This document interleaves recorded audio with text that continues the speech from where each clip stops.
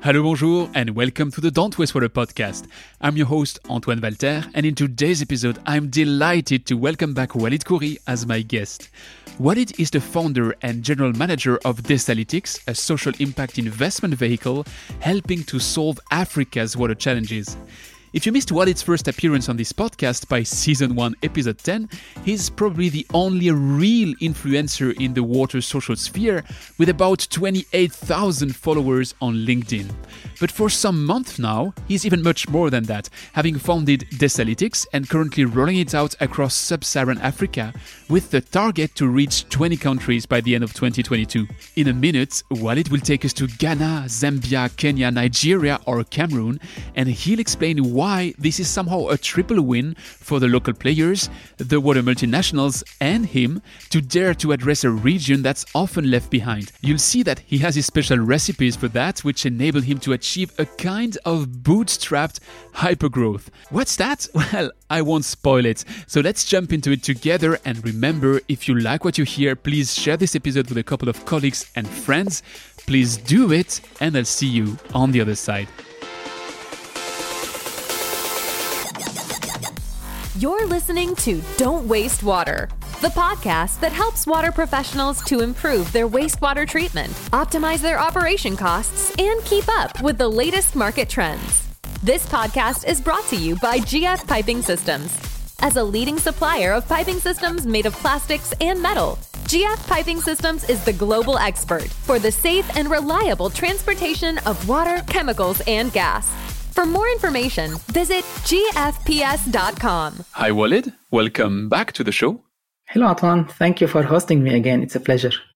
You were a fantastic guest. I checked by Season 1, Episode 10. That's been a while that we haven't had you on that microphone, and quite a lot of things happened. But right before jumping into that, we have traditions. So let's open with the postcard. And you're sending a postcard from Dubai. So what can you tell me about Dubai today? It's funny enough that last year also we had our call almost around the same time. Back then it was completely challenging environment. You remember I was supposed to be in France next to you, but I couldn't make it. So this year is completely open. We just started the Expo 2020 in Dubai. So it's very busy, and I encourage you to visit anytime. Yeah, I've seen the videos of the Expo 2020 and it was like, maybe not that there would be a bad time to go to Dubai, but that sounds like an even better time to go to Dubai. So why not? Anytime, you're most welcome. Well, as I was teasing right now, last year I had the very largest social influencer in the water sphere on that microphone with you. That is still the case today, I guess, because I just checked you are very close to crossing the 27,000 follower bar, which places you like not even ahead of everybody else, but simply as the only one that can really claim this name of influencer. And I know we had discussed quite a lot about are you an influencer or not last time, but this time I'm receiving the CEO and founder of Desalytics. And also, you're hosting some panels, which I guess I'll link to that, with some very clever African minds. So I think that's our deep dive for today. What is Desalytics? What are you doing in Africa in general? And what are your targets? But let's start with Desalytics. What is your elevator pitch to Desalytics? Yeah, so Desalytics relies on partnerships and an innovative impact investing business model to deliver a diverse portfolio of water testing and also water treatment solutions to customers across sub-Saharan Africa. So your focus is really on the sub-Saharan part of Africa? Correct. And by design, we're focusing only on sub-Saharan Africa because it's behind in terms of infrastructure, but also in terms of needs, and there are a lot of opportunities also to help. So that means that when you see sub-Saharan Africa, which is listed everywhere as one of the two places probably in the world where there's quite a lot to do with South Asia, you're seeing that as an opportunity, not as a lost battle. How did you decide to target there? Definitely. It's interesting. And you made the comparison with Asia and Africa. So people look at Asia and Africa. And the small nuance is that multinationals are more prone to go to Asia compared to Africa because they see it as easier to do business. So the sub-Saharan market is kind of left behind. because it's too fragmented, it's too complicated for multinationals to manage, and we can dive through later if you want on this topic. Well, actually, I'll quote you here because I found that in one of your marketing content that you were saying that the Sub-Saharan Africa remains an underserved water market, what you just explained, lacking the presence of leading multinationals. So it sounds like a common pattern. You teased it a bit now by saying that they see it as a most difficult environment to do business. But why is it so? I think there are a few reasons. So first, a lack of understanding, and it's driven by bias. I mean, we all grew up in what we and we build our own thought process based on what we see. So think about it. When you all grew up, what you see in Africa, you see like famine, you will see wars, conflicts, instability. So in their mind, it's kind of a challenging environment. So this is one reason. The second part is the risks. And these are not perceived risks. These are real risks. So you have the currency fluctuation because you have multiple countries, multiple currencies. You have the political instability, and it's still, in some places, there are a lot of instability. You have a commodities risk. Some countries are relying on oil, like let's say Angola, Nigeria. Some countries are relying on mining, let's say Zambia, for example, and so on. So you have commodities risk also that can really impact business. And also you have the payments risk, because you have a lot of defaults and so on. On top of that, you add the complexity. It's very fragmented. It's like the area I'm covering is 43 countries, so imagine the complexity. So 43 countries, different languages, giant landscape, lack of infrastructure. So just to move from one point to another point, it takes hours.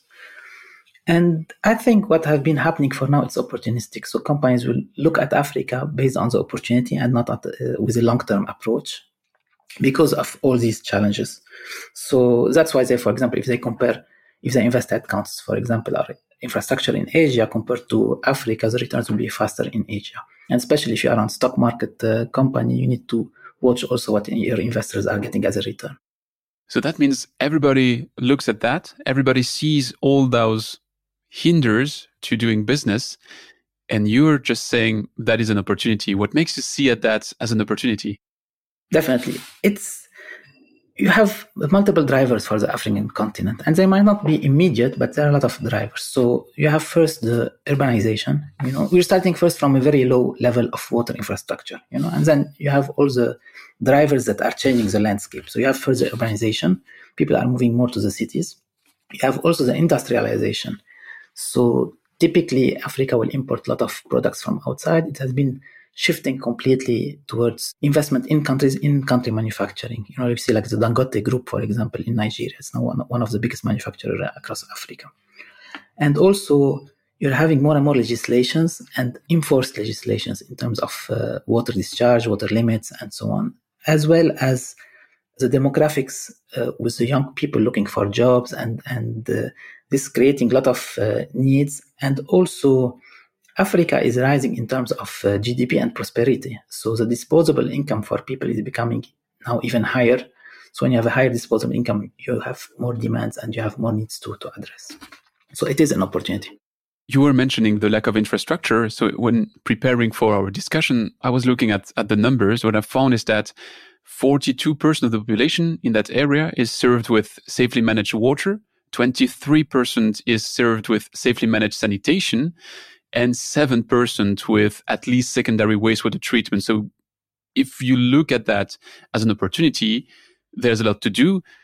If you look at that as the state where we are today and with the target, of the SDG 6 to reach clean water and sanitation for all by 2030, it sounds like we're lacking a bit behind. My question here is, you mentioned the regulations as a driver, and we've been discussing quite a lot on that microphone, how the other thing which might be missing is the funding. What will be the first to come, and how can you trigger it to come a bit faster, if possible? It's an interesting point. When we look at the market, and we've done a lot of strategies thinking and critical thinking on the African market earlier, also in my career. So it's not just at Disalytics. So we kind of split the market in two. So you have the donor-funded projects, which are, as you mentioned, driven by UNDP, by World Bank, by African Development Bank, all these type of funding donors. And you have also the industrial-driven market. And these are completely two different approaches. So when you go to a industrialist, he wants to produce products, so he wants the best operations and process within his plant to be able to manufacture constantly a product that has good quality. Whatever it is, if it's detergent, if it's cooking oil, any product, it has to have the same level of quality. So these type of customers, the industries, we work with them on return on investment model basis. So you help them by giving them the right solutions, they improve productivity, they pay you for the money, and they are funded. They have enough money to operate. The different one, which is the municipalities and government-funded projects and so on, these are more complex, and this takes longer time. But then you need to be present, because while you're working through the funding, the donors are becoming more and more demanding in terms of what technologies you're implementing. Is it safe? Is it reliable? Can it work in the future? Or once they leave the project, it will not be working anymore, and so on. So you have these two dynamics in terms of funding, and each one of them you have to address it separately. You mentioned that you're targeting 43 countries or working. By the way, targeting or working, are you already active in 43 countries? No, not yet. So the region we've defined is 43 countries. So basically, we took out the north and the south. North means Algeria, Morocco, Tunisia, all of the north countries, and the south, which is South Africa, basically, and a couple of countries around it. And for a very simple reason, is that multinationals typically have gone to South Africa. They have opened their entities. They have companies there. Same thing in North Africa. I'm talking about multinationals as suppliers, and they don't need us, so they already have a footprint, and they don't need companies like us to help them fast-track growth. In the fragmented part of sub-Saharan Africa, this is where they are not, or they have added someone and then pulled out, came back again, pulled out, like in Kenya or Nigeria. But then they need somebody to come and help them across all Africa and to scale up. So we're not yet in the 43 countries, and we're targeting just half of them, 20 countries. My question there is, we often hear sub-Saharan Africa. That is one thing, which you could almost imagine as being one country or conglomerate of countries, whereas you are very rightly explaining right now that it's not one thing. It's 43 different countries, and it's fragmented and very different from one country to another. So how, even if you target half of them, so 20 countries or 22 countries, how can you deal with this very high variability from one place to another? That's a very good question, Antoine. When we started, we wanted to be local because, as you say, every country is different. From outside, we don't see it. I'll give you an example, and this across all Africa, not just sub-Saharan Africa. I'll give you an example. So one time we had on a call one of our senior leaders asking us to leverage our service capabilities in Algeria to cover our clients in Libya. It's like 1,800 kilometers drive with two borders, customs, clearance. You cannot do it, and there is no way you can do it. From outside, people look at Africa as it's one, as you mentioned, sub-Saharan Africa as it's one. But then every single country is different. It's like you're talking about, let's say, the Netherlands and France, Belgium and France. There are differences. Of course, there are similarities, but there are also differences. So that's why the fundamental of our business model is to go with local entrepreneur in every country from the country.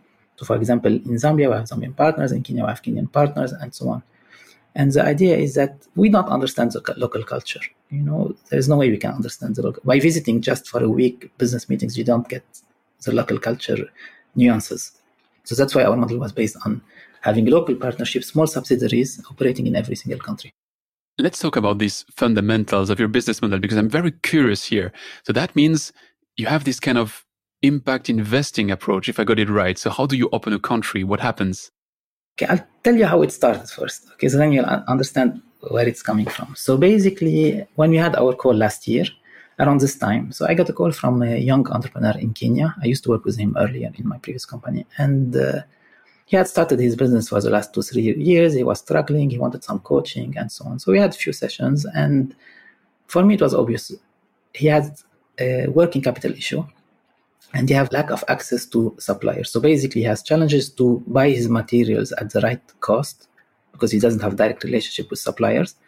And he doesn't have enough money to buy the materials and then sell them again. So basically, if he gets a PO, he has to wait for 5 months to execute the PO. And it doesn't help you in terms of business. So then he asked me if I can fund his purchase orders. I told him, look, if you're going to work on the purchase order, I prefer to be more like a partner, a real partner, and help you on many phases of the business, not just the funding part. And this is how it started. So a couple months later, I was like, okay, we're doing this for Kenya. Why don't we do it in other places? And if you do it in other places, you have more scale. So when you go back to a supplier, you tell him, look, I'm operating in 20 countries. I can help you in all these countries, versus them going country by country to these small fragmented countries. And also for customers, like you have Coca-Cola operating in multiple countries in Africa. So you're coming now to them, telling them, look, we're here in multiple countries, we can help you. You don't have to go to different suppliers for every single need. So it's a kind of an ecosystem altogether that fits well. And when you add on it some of the tools that a small individual partner could not get on his own, like a CRM system, but all the features of a CRM system, then you make a difference for them. So what is your relationship towards those people in the country? If I take the example of that guy in Kenya that you were mentioning, is it like a franchise where you give him some tools? Is it like a conglomerate where you are a bit coordinating all the activities, or is it like a service that you're providing to those people? I don't have yet the answer, at least for now, because what's happening, like we're a mix of all what you just said. So I was talking to a private equity and hedge fund. So we are kind of a private equity. So we buy shares in small companies, we help them to grow, We don't sell them, but we help them to grow. So this is the difference. But also we are like an incubator, because basically you're finding a small business, we're helping them to scale up and grow their business, We're even testing a startup model. So for example, in Cameroon, we started our own entity. So I found a local entrepreneur and a local engineer, and we started the business together. So basically it's a pure startup in Africa, in Cameroon. So we're testing all these business models, but the overall umbrella is like having in every country operations where our customers can find reliable and in-country inventory of products they need. And how do you approach the big brands? How do you sell them on the idea that you're going to develop them in the sub-Saharan Africa? It's interesting that having been in the industry for 20 years, as you know, you develop a lot of connections and networking opportunities. And I'll give you an example of two of the brands we partnered with, like LG Membranes. LG is one of the best in terms of price point, but also in terms of quality. They are very well adapted to the African market. And outside of Africa, they are winning most of the projects. So I got the LG brand because the gentleman who was managing Africa and Europe and South of Europe was part of my team long time ago. Like 15 years ago, I hired him in Algeria. So same thing for Purolite. Also, it was part of my team in the GE days, and because of this culture and networking, they know you, they know what you can do for them. So you have more trust. But now that we're operating in multiple countries, it's becoming the opposite. So suppliers are coming to us saying, what, we've seen that we're working with LG, with Purolite, with Hack, and so on. So we want your help. And why Desalytics? Because what I see in Desalytics is desalination analytics. Is that you're centering around that? Or do you also do much broader thing? Or is my interpretation fully wrong? I think it's a mix of both. So I have an inclination towards desalination. And by desalination, people look into it as it's just taking seawater, putting energy and wasting energy and getting water. So it's not the case. I mean, desalination, can be used for brackish water, for industrial processes, for many applications. And this is where we are working mainly in Africa. It's not for the potable side. So I have this inclination towards desalination. And also desalination is industry or segment of the industry that's going to grow, because efficiency is becoming more efficient, coupled with renewables now. Renewables become cheaper. So for me, it's a growth segment that will really grow. So I had this domain registered like almost 12 years ago. So I said, okay, when I want to start my company, I said, I'll use this one. I have another one which is interesting, watertreatment.com. But then I said I'll keep it for something else later. So that's how it started, and also I like the name, it's cool. You're mentioning the domain name. Yeah, that's exactly what I thought. Because I was looking for your website, and I just saw that I couldn't find one. And now I just tested to use this desalytics.com, and I see that it's redirecting to LinkedIn, which is kind of the same approach you already had as an influencer on LinkedIn. And I was wondering about your marketing approach there, because clearly you're going into content marketing and pushing that content marketing approach first. And that's probably a question that would interest my partner in crime, Björn Otto. Are websites dead? So websites are not really dead, because if you integrate them now with all the tools available in terms of productivity tools and also content marketing and redirecting productivity tools, all of this, it's not yet dead. And we have a plan for the website. It's not yet up, but we have a plan for it. So they are not yet dead. Okay, but what we're doing now, we've implemented something called the Desalytics Growth Engine. Okay, and it started as a commercial engine. Now it moved to a Desalytics Growth Engine. And our approach is that you need to have a fully integrated solution. So basically, we have tools that we implement across all these companies. So once we acquire a subsidiary, we implement tools with the logic that these tools will help us to grow the company 10 times in 3 years. And we are on track in doing it, so 10 times in 3 years. And these tools are around 3 components. So lead generation, funnel management, and also customer retention. So basically initiating leads, nurturing the leads, closing the deals, and then keeping recurrent business coming and flowing through. So in terms of tools that have been implemented now, so it's almost like around 18 tools out of the 3 segments. We're now focusing a lot on the funnel management part because we don't want to be generating leads, content management generating leads to us, and then we don't know how to deal with the leads. We don't know how to manage them, we don't know how to grow them, nurture them, and so on. So now we've deployed a CRM system across all the entities with a focus on funnel management. So basically teaching the team how to manage opportunities, weekly reviews, funnel shape, size, all the terminologies of funnel management. Once this is fully established and we have the expertise and also the scale across 10 subsidiaries, then we will move to the content marketing part and the website. So this is where we'll start the lead generation, either is it organic or through search engines or, remarketing and so on. So this is where we go into this second part because we don't want to generate all the leads and then customers have a bad experience because we cannot manage them. But still talking of content marketing and funnel management, at the very top of that funnel, when I saw you organizing those very interesting conferences with some brilliant African minds, to me, that was obvious that you were working on the top of the funnel. Of course, it was informative and it wasn't only for lead generation, but still it places you as an expert in the African area, if that was still to demonstrate. But what was your background story around these conferences?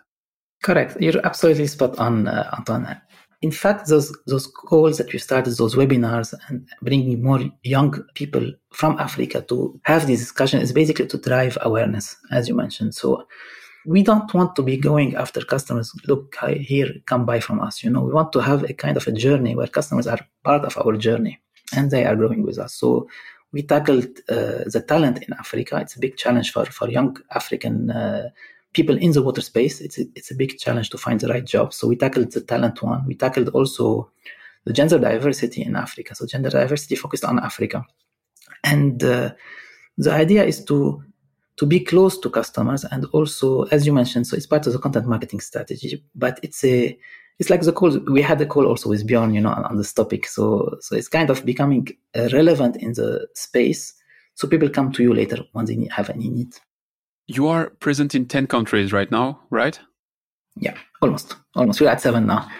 7. Well, 7 in 1 year. I mean, many companies are looking at you and probably asking how you do that. But my question here is, so you're active in 7 countries. You're planning to have 10 in a very close future, and the target is to go to 2022, so half of sub-Saharan Africa. You're still running the Water Questions, so you are very active in the content approach on LinkedIn and other platforms. You are now organizing some conferences. How do you do all of that? How do you pack all of that in a day? It's challenging indeed, but for Decidex, we've done it in a way that is more like a hands-off type of model approach. So basically, every entity is kind of independent. So for example, the team in Zambia is completely independent. They come to me when they have needs, when there is a challenge, but I'm not running the business day to day, so I'm more providing strategic guidance and tools. But you mentioned Cameroon, where it's a startup and where you are actively involved in a startup. And I think every startup builder knows that it's going to take probably 200% of your time. True. But again, we have a good young talent in Cameroon leading the business. So what I'm doing is kind of putting the processes in place that can be replicable in every country. They can use them and pick and choose what works better for them and use them. So basically, I don't have to be myself very involved. But I agree with you because it doesn't stop here. Like what I'm doing, for example, I go to countries. I spend most of the first 6 months of the year in countries in Africa. So basically helping the team to meet customers, to bring in this level of expertise, to coach them in terms of selling, in terms of mentorship, in terms of hiring, in terms of leading the business, having funnel reviews. So it takes a lot of time, as you say. Definitely, it does take a lot of time. But, I've been in multinationals for 20 years and the rigor and the calls and so it's kind of a little bit easier. You mentioned your target to multiply each of these subsidiaries by 10 in 3 years, which brings me to one of my favorite questions on that microphone, which is hypergrowth possible in the water industry? And I think that your target clearly answers with a yes. Is that true? I think it depends on the market, the market and the industry. So we've picked a market that is kind of underserved, with a lot of potential. So you have several growth dimensions there. It's not like just a organic growth model. So you have a lot of growth dimensions. I think is it the product portfolio, or maybe is it through the industry served, and even hiring more people and so on. So there are a lot of dimensions for us to be able to grow. So I agree with you. Water industry is challenging. It's one of the most challenging segment to work in. And from outside, people think it's sexy, water scarcity. So you've got a lot of business, everybody needs you.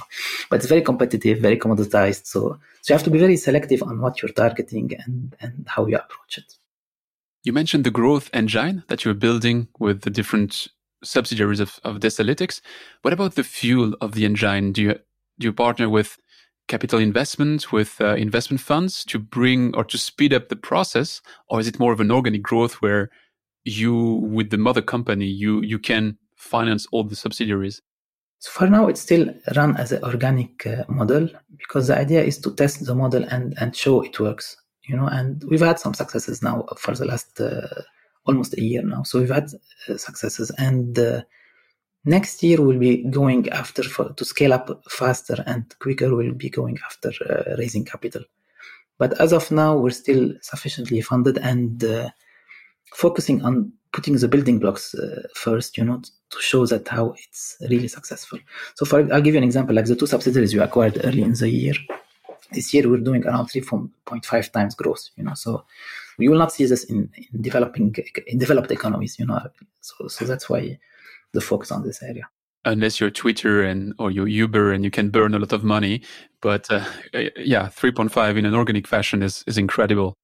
It's a good point you bring in, like burning money, and our business model is at having the entities profitable from day one. If you look at all our entities, with the exception of Cameroon, which is a startup, if you look at all the other operations, they are profitable. They are not like burning cash. They are maybe adding cash for inventory, but not losing money. So that means that you are you are achieving hypergrowth by being profitable, so not burning money. It sounds to me like you're really onto something big from my very little position here. It is, Antoine. It's interesting because for now we've focused on small deals. So the next step, once we were able to raise more capital, then we can scale it up in terms of size of the acquisitions, because then it will become even more sizable. And it's not about becoming big. It's more about having enough scale to make an impact. Talking of that impact, you mentioned you have high targets for next year. What is on the table for next year? Opening more countries, keeping the growth pace in the existing countries?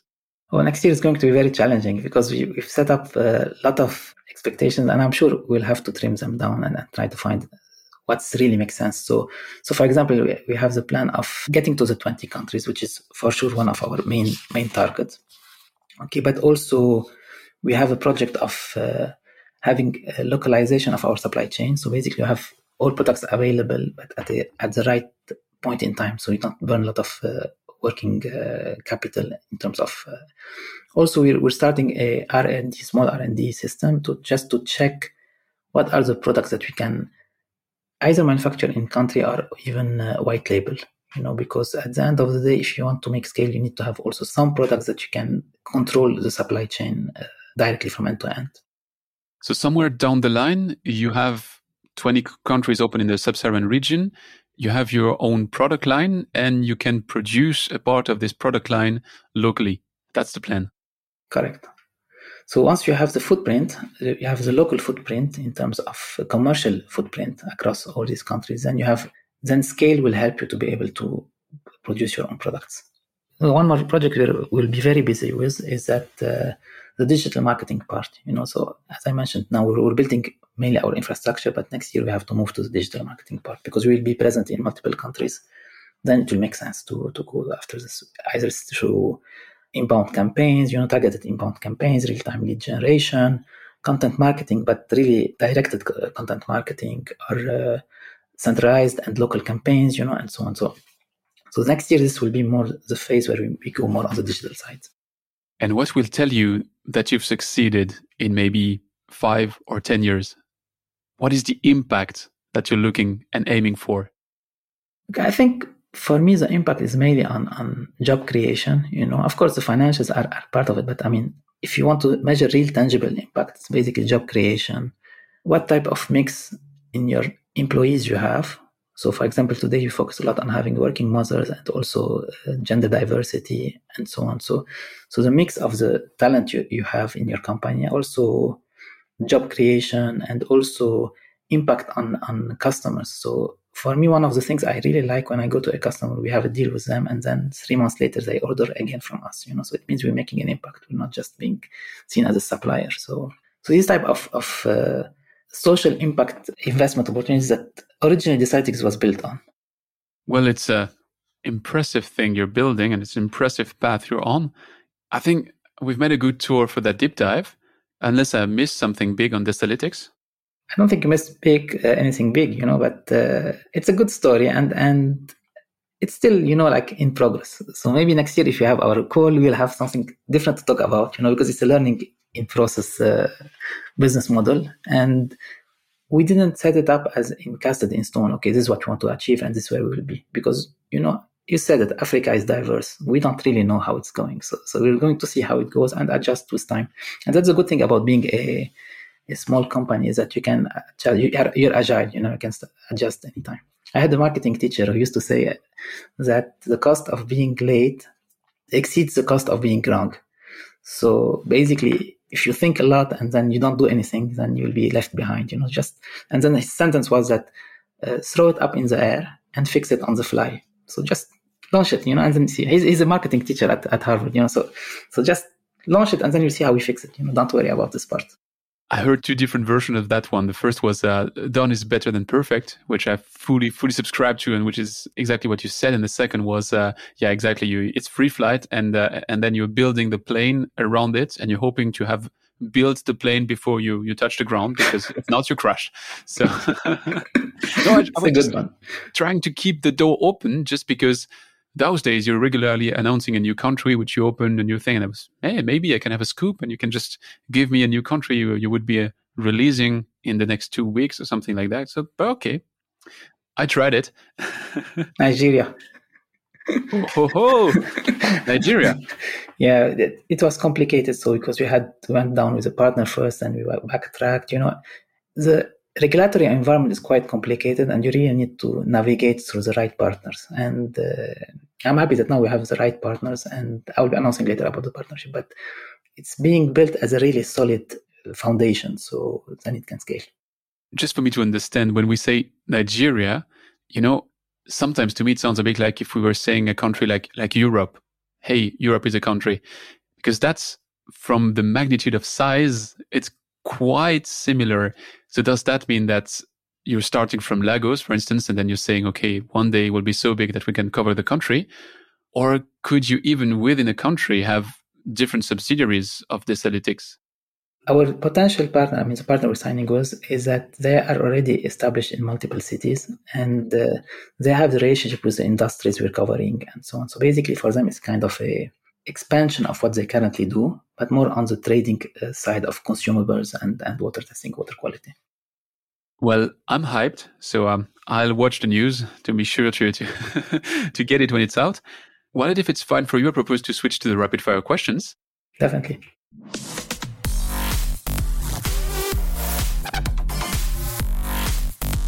It's time for the rapid fire questions. So I tricked you because I sent you the rapid fire question, which I usually send for my first time guest. But as you already had that set, I have the second set of questions, which is for my returning guests. And my first question is, what is your favorite part of a project? So basically, in project, my favorite part is the team you're working with, just trying to build quickly the relationship with the team, or else it will be a completely flawed project. So trying to get to know all the people around you in this project on the personal level, not on the project side, it will make a big difference. Is there something you're doing today in your job that you will not be doing in 10 years? It's a tough one. So, because I don't know what will be my job in the 10 years time, but yeah, when I see how much it's changed in 1 year, correct. I guess it's hard to see what it would be in 10 years. I can tell you the opposite. What I'm doing today, I was not doing last year, for example, or the year before. Attending all these, corporate calls and all the matrix environment and driving through all this maze of large corporations. So this is what I'm doing today. I'm enjoying. I'm not doing anymore, and I'm enjoying. Okay, I get it. You changed the question, but your answer is cool, so I accept that one. What is the trend in our industry that you would like to see ending and disappearing forever? I think there is something that everybody talk about, water scarcity. And they say like, okay, wars are going to happen because of water scarcity and so on, and all these big talks. I don't think it's going to happen anytime. I mean, we talk about war, but we haven't seen any major war done because of water scarcity. So I'd like people to stop talking about it and talk more about the solutions and how we, as a human beings and also as a water industry, we managed to make water cheaper to produce than any other arm or bomb, or plane or anything needed to make wars, So technology has really evolved to a point that it's much cheaper to produce water than fight for it. Let me sidetrack you here. I shortly alluded to it earlier in our conversation about this SDG 6 not on track of happening by 2030. I think we are progressing at 1/4 of the speed we should. And you are at the heart of it somehow because, as I mentioned, sub-Saharan Africa is one of the places where we will definitely know if we make it or if we fail it. What is your feeling there? Do you see stars aligning? I think yes. The challenge with the SD6 is that it's driven by the governments, and we all know that public entities are slower than private entities. So doesn't mean that they do the right thing or the bad thing, but they are slower because of the bureaucracy they have around. So we will get there. Maybe we'll be delayed, but we will get there. Because what's happening is that, the Maslow's hierarchy of needs. So basically for human beings, first they need security. They want water, shelter, and so on. So these are basic needs. You're not talking about something that self-actualization on the top of the pyramid. So we're just on the basic needs. So it will happen because people are having, as we mentioned earlier, better disposable incomes and so on. So if the government doesn't address it, you will have people addressing it by themselves. And today, the circular water is becoming more and more cheaper to implement. So basically, if you have your own village, you can easily install a recycling unit and you'll get more water out of it, and so on. So the private sector will really take the lead. Might take some time, but it will happen. I hope you're right. And I'm sure if someone has a clue about it, it's you. So I'm kind of happy about Thank you. It's a stretch, but thank you. Last question. Can you name one thing that you've learned the hard way? I'm the type of person who build a relationship based on trust, and then after we see what happens. So we've had few of the deals we're trying. We could have been gone faster, but some of these we've done did not work out. And but there are always lessons learned, and this is how you keep improving yourself and fine tuning the business model. So you're saying that some deals didn't happen. Does that mean that you're somehow targeting the 43 countries and then seeing that probably 22 stick, like you send them on a wall and the one which stick on the wall are your countries? Or do you really target 22 countries?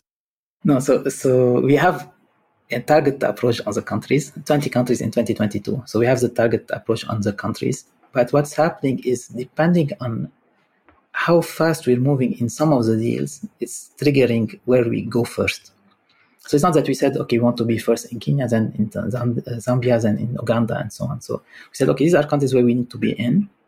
And based on the maturity of the deals and the connections we can build and the opportunities we find, we'll go faster and so on. But it doesn't mean that let's say, if there is an opportunity in a different country, we will not go. So I'll give you an example. Like Algeria is not part of our strategy. But at the same time, one of our suppliers is asking us to go to Algeria. So we are now in thinking like, shall we go there? Shall we not go there? So is it a distraction, or it's better? It's helping us to grow faster and have a bigger footprint in Africa. So these are the trade-offs we need to make.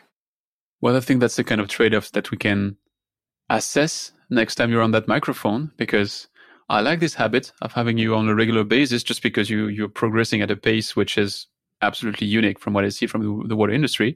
So Walid, it was a renewed pleasure to have you on that microphone and that microphone is open to you whenever you want. So thanks a lot. Thank you, Antoine. And thank you. I really appreciate being here. And it's amazing how your shows have evolved since last year. It's like we talked a lot about me, but I mean, when I look at your shows, how they have evolved, the people you have invited and so on, I think I'm really honored to be again back on the show and still have time, to include everyone. So it's really a pleasure to be here and showcase at least what we're doing in Africa. And maybe people can hear this talk and help also. Well, really, thanks, but my pleasure. So yeah, talk to you soon. Thanks, Antoine. Take care. Thanks for listening to Don't Waste Water. This podcast was brought to you by GF Piping Systems. Loved this episode? Head over to Apple Podcasts to subscribe, rate, and leave a review. See you next time.